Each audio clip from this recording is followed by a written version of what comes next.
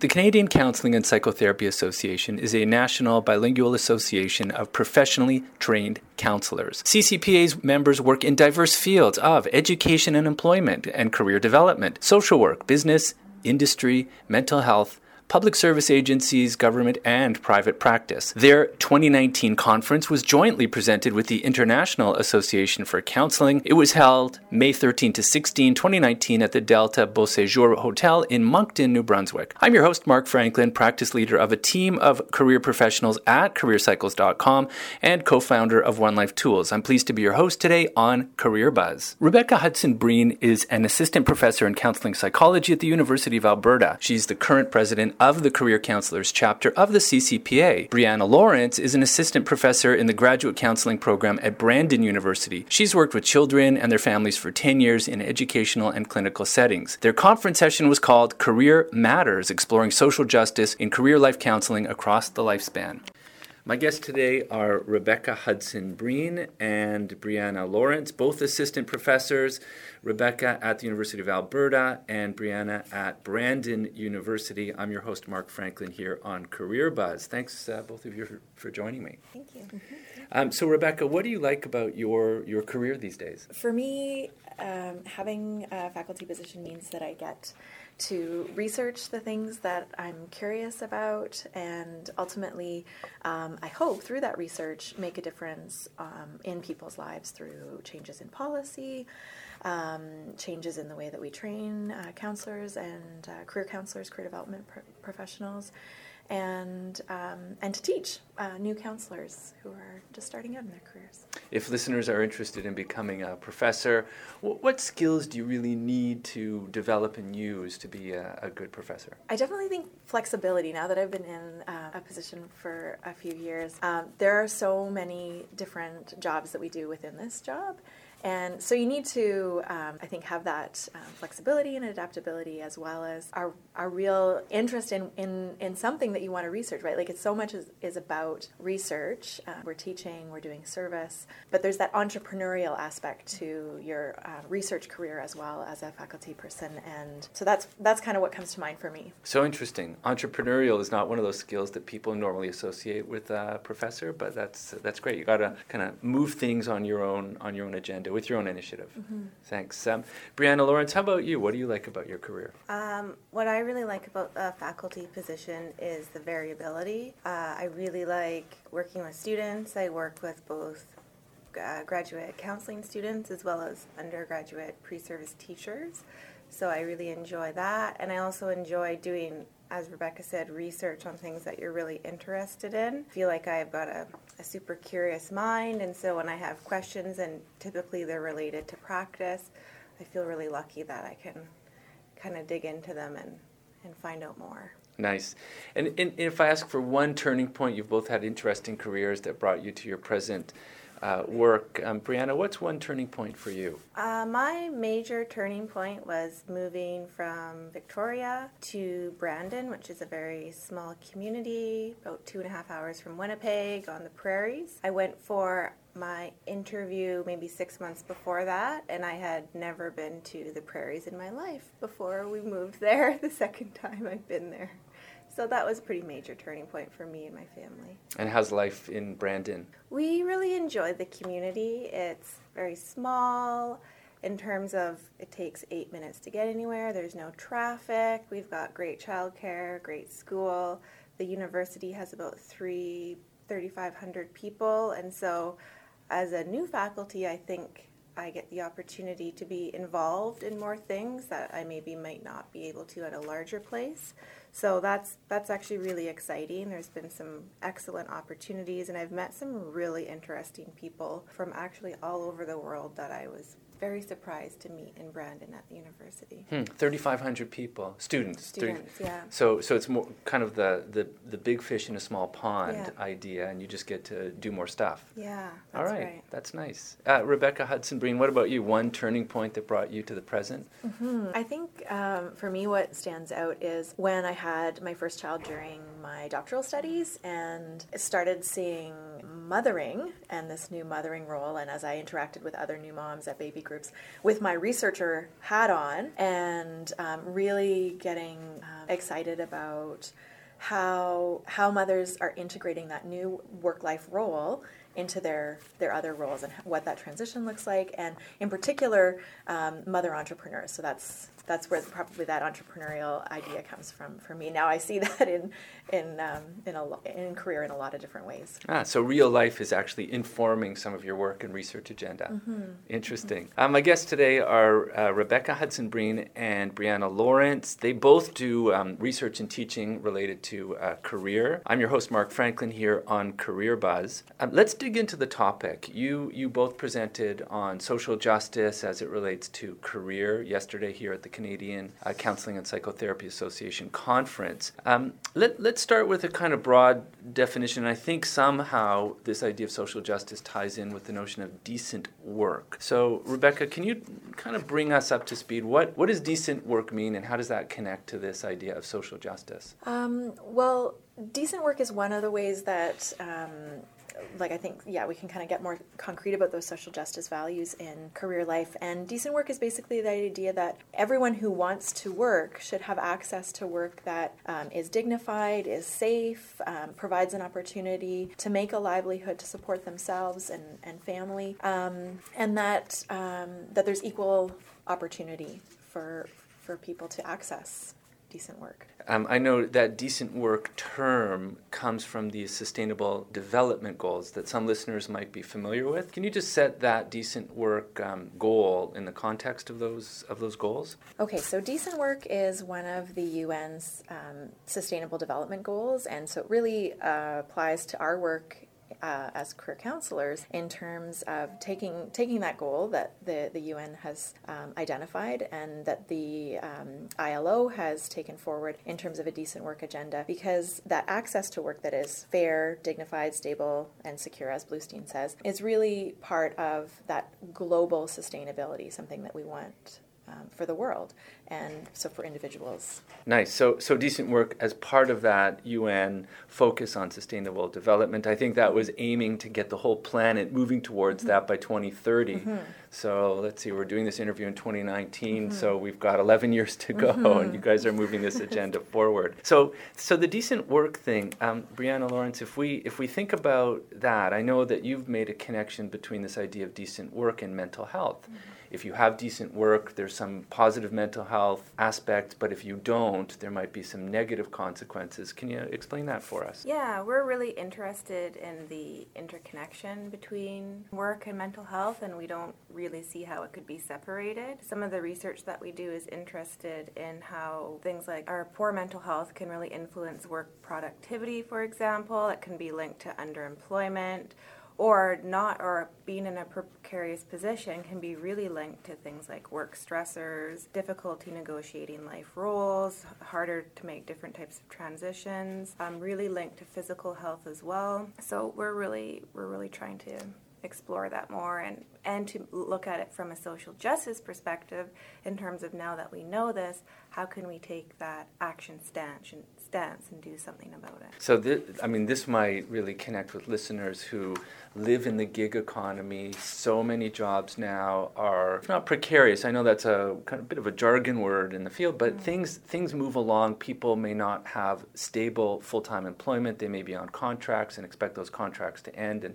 have to move forward. So more and more we're going to see people experiencing some of these mental health consequences because of the way the work is organized. What have you found about that, Rebecca? Well, I think actually I'm one of the things that's coming to mind right now is Roberta Knowles' career engagement model too. I think it really captures how when folks are both overwhelmed because they're stressed with making ends meet and keeping themselves going, basically, in the face of precarious work. They're both overwhelmed and underutilized. So they're experiencing a lack of satisfaction in their work life because they're not having a chance to use their skills, perhaps, or to work in a sustainable way, and at the same time overwhelmed by not not having that sustainable work. So the impacts on mental health then are that the stress and overwhelm result in poor outcomes in terms of well-being and mental health. So now we're tying together this idea of decent work and mental health. And I know both of you teach counselors. You teach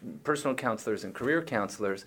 So how does this now look from your perspective, trying to educate that next level of counselors who are trying to keep Canadians healthy and well? What can we do to help our counselors apply some of these ideas in their work with their clients, Breanna? Yeah. I think one of the things that we're both really interested that comes from our personal experiences, as well as we're really interested in the impact on family. So the ways that families negotiate instability or vulnerable work positions and how that impacts the entire system, children, spouses, everyone. So in terms of counselors, we try to look at the types of interventions or ways that they can support not only someone through a career development, but the whole system as well, the family system.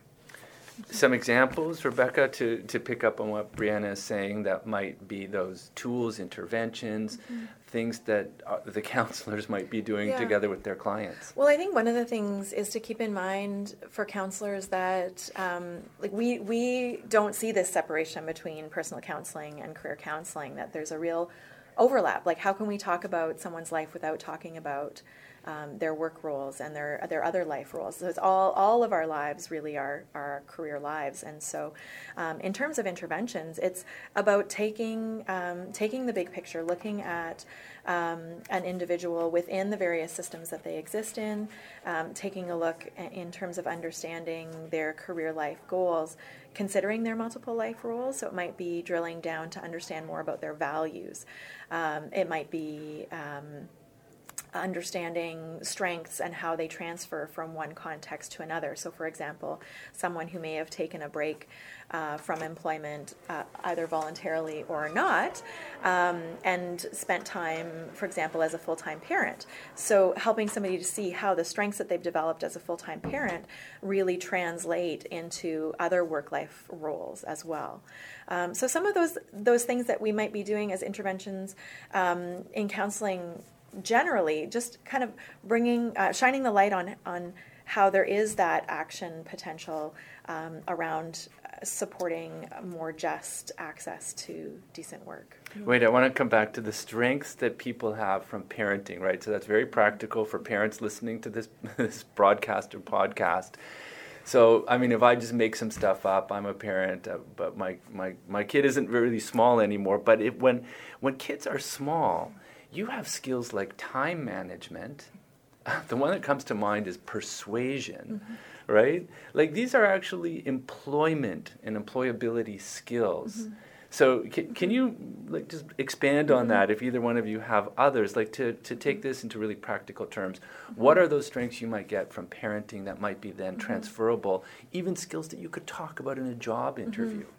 Well, I think you named a couple of them. Another one that comes to mind is patience and multitasking, being able to self-regulate, right, while you're working with, in the case of parenting, maybe a tiny human who isn't able to reason with you. And certainly, I've worked with students who were able to kind of draw those parallels to how this is really a strength in working in sort of service or human service positions or customer service.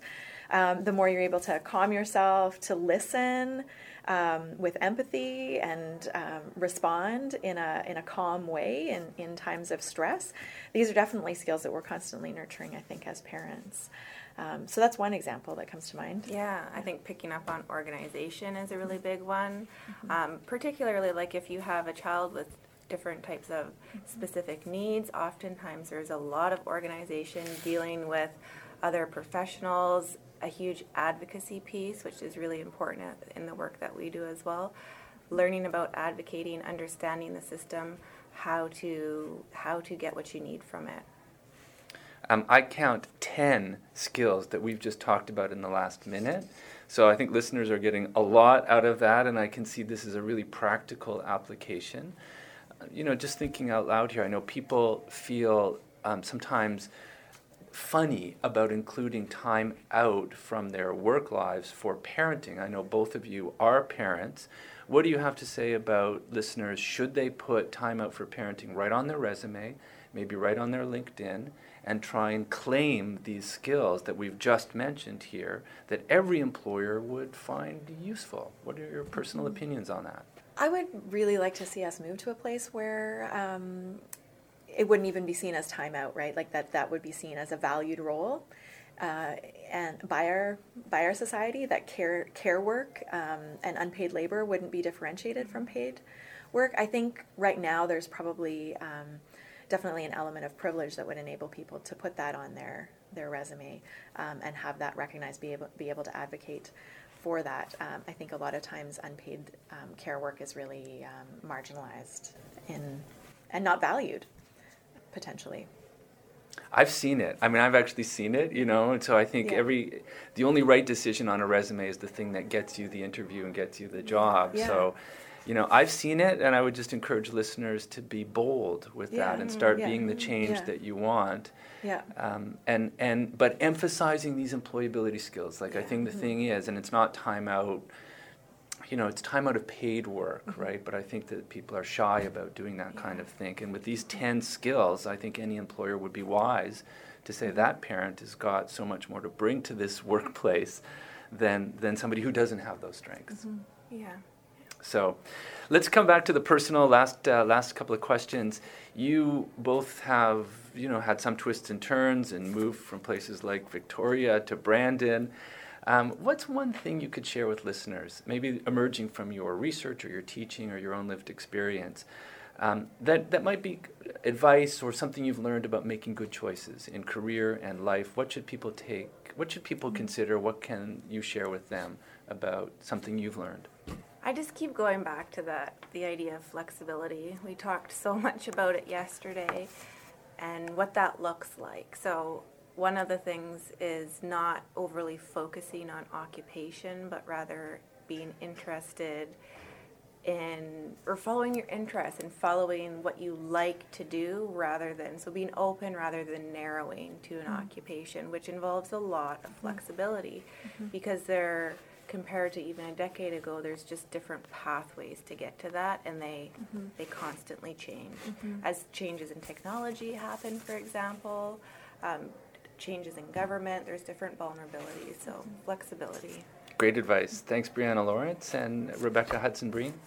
I guess kind of building on that is being able to see how your strengths and skills translate from one type of work to another. So, for example, I hoped to get a faculty position, but I knew that might not be something that happened, and so I had in my mind other ways that I could translate those skills into different types of work situations, different ways that I might still be able to do the types of things that I like to do, but in a different work context. As Breanna said, like moving past occupations to thinking about, okay, how can I do the work that I want to do? One example?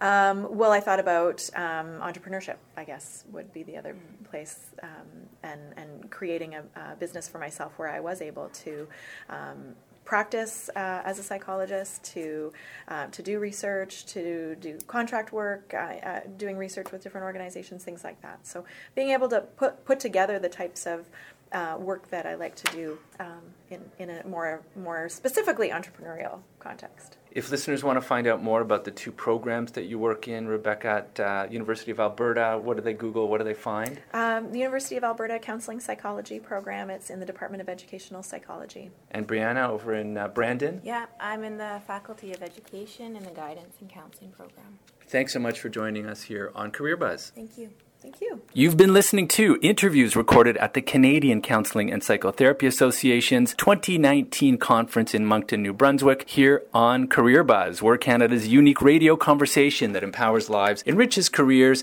and energizes organizations. I'm your host, Mark Franklin. You can find out more about me at careercycles.com. If you have comments on today's interviews, please email me, mark@careercycles.com. Technical production today was by Kat Klippenstein. Catch Career Buzz every Wednesday, 11 till noon Eastern Time on CIUT 89.5 FM in the Toronto area or CIUT.FM worldwide. Go to careercycles.com and click podcast. I'm Mark Franklin. Thank you for listening to Career Buzz.